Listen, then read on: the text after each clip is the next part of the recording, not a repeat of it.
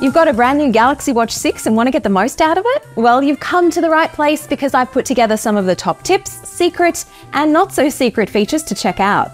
The best part?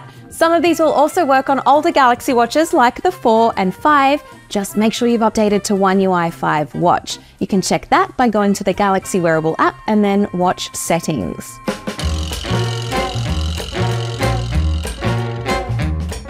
If you have a friend with an Apple Watch, you've probably heard them talk a lot about double tap, but you have my full permission to act very smug and let them know you have it too with universal gestures. On the watch, go to Settings, Accessibility, Interaction and Dexterity. Set universal gestures to on, and now you can do things like pinch and double pinch to scroll through options and select something by making a fist. But if you like the idea of gestures for some things and not all, and you don't like this yellow line around your watch, you can also use them selectively to do things like dismiss alerts and calls by flicking your wrist twice. Go to Settings, Notifications, scroll all the way down to Dismiss Alerts and Calls, and turn that on.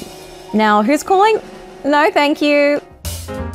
The side buttons can also be programmed to do different things. Go to Settings, Advanced Features, and then Customize Buttons.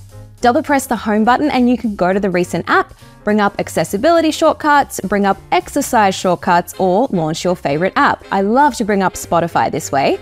Press and hold if you want to switch between Bixby and the Google Assistant.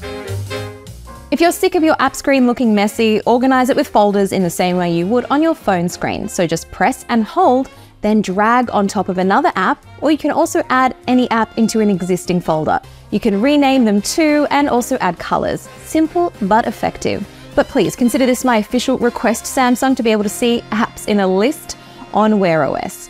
Please. With the default Samsung keyboard, you might notice that voice-to-text dictation is not as accurate as you'd like, or at least it's not great for me with my accent. One way around this is to download Gboard from the App Store, then set it as your default keyboard. Go to Settings, General, Input, then Keyboard List, and Default, and then select Gboard. Now when you bring up the keyboard, it uses Google's speech engine, which I found is way more accurate. Because this watch runs Wear OS 4, there are a few exclusive apps, including WhatsApp, Google Calendar, and Gmail. You can install them all from the Play Store, and again, you have my permission to act smug around your friends who have watches that don't run native versions of these apps.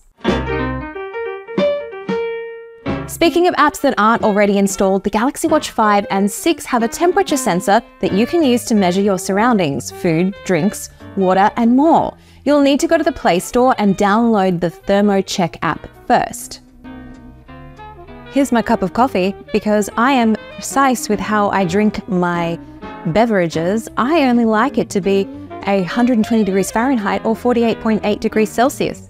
So it runs me through all of the instructions, holding it away 2 centimeters from the object. Let's see if I can drink this. Almost perfect. Your watch has another cool hidden nightstand mode while it charges. To get this and other options, you're going to have to turn on developer mode. So go to Settings, scroll to About Watch, Software Information, and then Software Version. Tap on this 5 times to get into developer mode. Now go back 2 screens and you will see developer mode. Tap into it and some magic new options are here. The one I'm talking about is Keep Watch Awake While Charging. That's just another way of saying nightstand mode for me, and it does exactly what it says. So once you have it on, drop the watch on the charger, you're always going to see the clock face. Normally when you charge, you're only going to see the charging percentage and the time really small on top. So I love this other method. There's other stuff in here you can really dive into if you're feeling brave, but another helpful one is Vibrate on Connectivity Change. Now, if you prefer the first-party Samsung workout app to track activities, but you still want to send your data to third-party workout apps like, say, Strava, you can do that from the Samsung Health app. Pull out your phone and in the Samsung Health app, tap those 3 dots at the top, then Settings, and then Services. Select the toggle for the app you want, log into your account, and it will sync your data automatically.